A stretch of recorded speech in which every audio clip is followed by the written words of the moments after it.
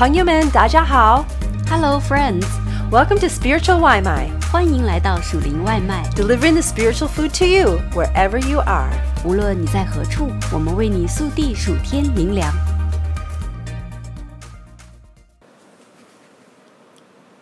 安全带、骑行头盔、KN95 口罩、防晒霜、驱蚊水、雨伞、救生衣，它们有什么共同之处？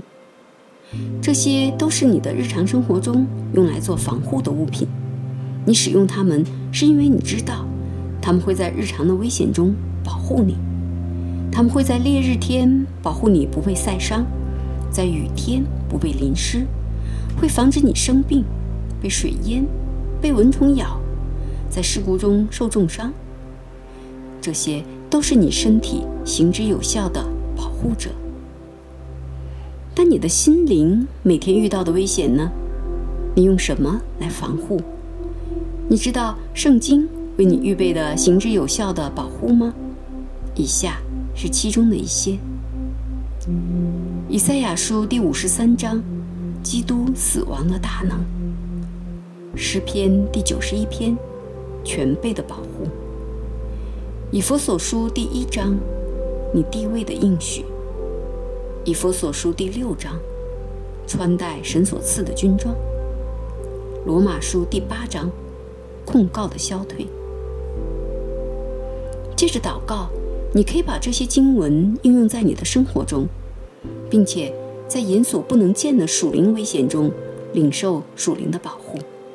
作为基督徒，我们有一位在暗处的敌人，他比扰人的赛破皮和交通事故更加危险。务要谨守警醒，因为你们的仇敌魔鬼如同吼叫的狮子，遍地游行，寻找可吞吃的人。彼得前书5章8节。让我们得蒙保守。下面是一段基于神的话语的日常祷告，向你和你的家人来宣告，确信全能的主神是你今日的保护。求神保守的祷告。我敬拜你，全能的神，天地的创造者。我把你放在我生命中的至高之地。你在这时这地有完全的权柄。但愿颂赞、尊贵、荣耀、权势都归给做宝座的和羔羊，直到永永远远。启示录5章13节。我感谢你把圣子耶稣作为赎罪祭钉在十架。我感谢你饶恕我的罪。我感谢圣灵不断地洁净我。我因着基督的义成为圣洁。在基督里，我借着他的血得蒙救赎，过犯得以赦免，乃是照他丰富的恩典。以弗所书1章7节。今天我向你承认自己所行一切的过犯，并悔改。我若认自己的罪，神是信实的，是公义的，必要赦免我的罪，洗净我一切的不义。约翰1书1章9节。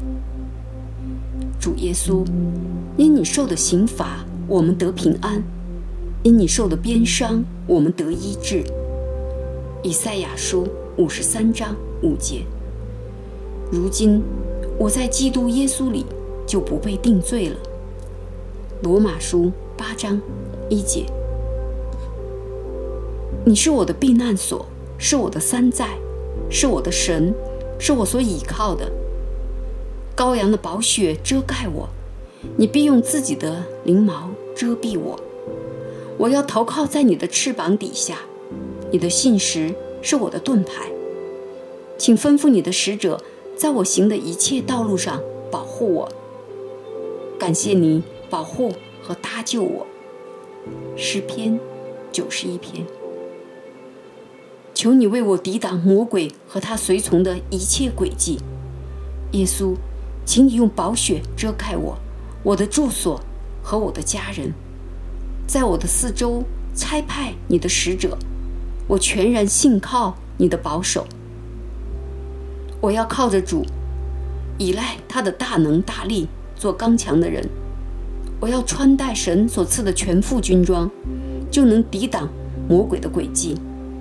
因我并不是与属血气的征战，乃是与那些执政的、掌权的、管辖着幽暗世界的，以及天空属灵气的恶魔征战。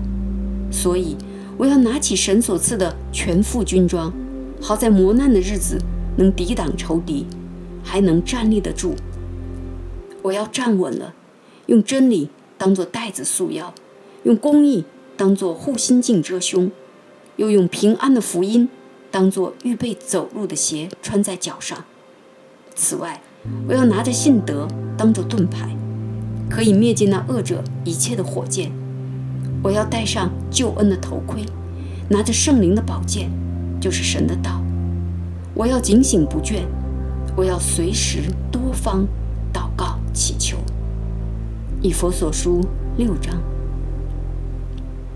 主耶稣基督，我求你让仇敌闭口无言，也安静我的声音，让我听见圣灵的声音，让我的眼睛可以看得见你，耳朵可以听得见你，心可以明白你。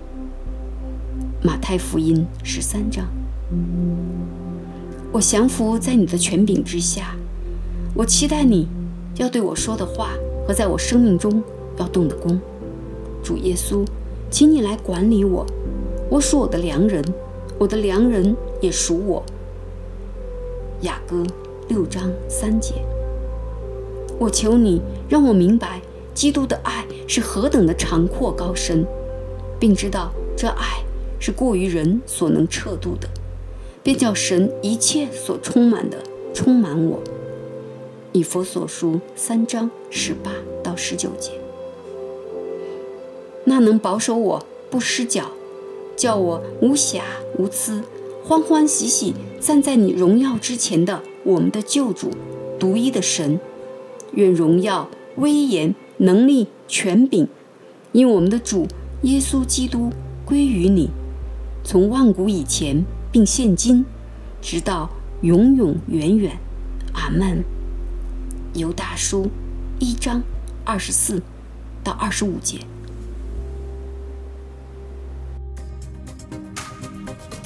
Thanks for having some spiritual Waimai with us. 感谢你今天属灵外卖， We hope that you liked it and that it fed your soul.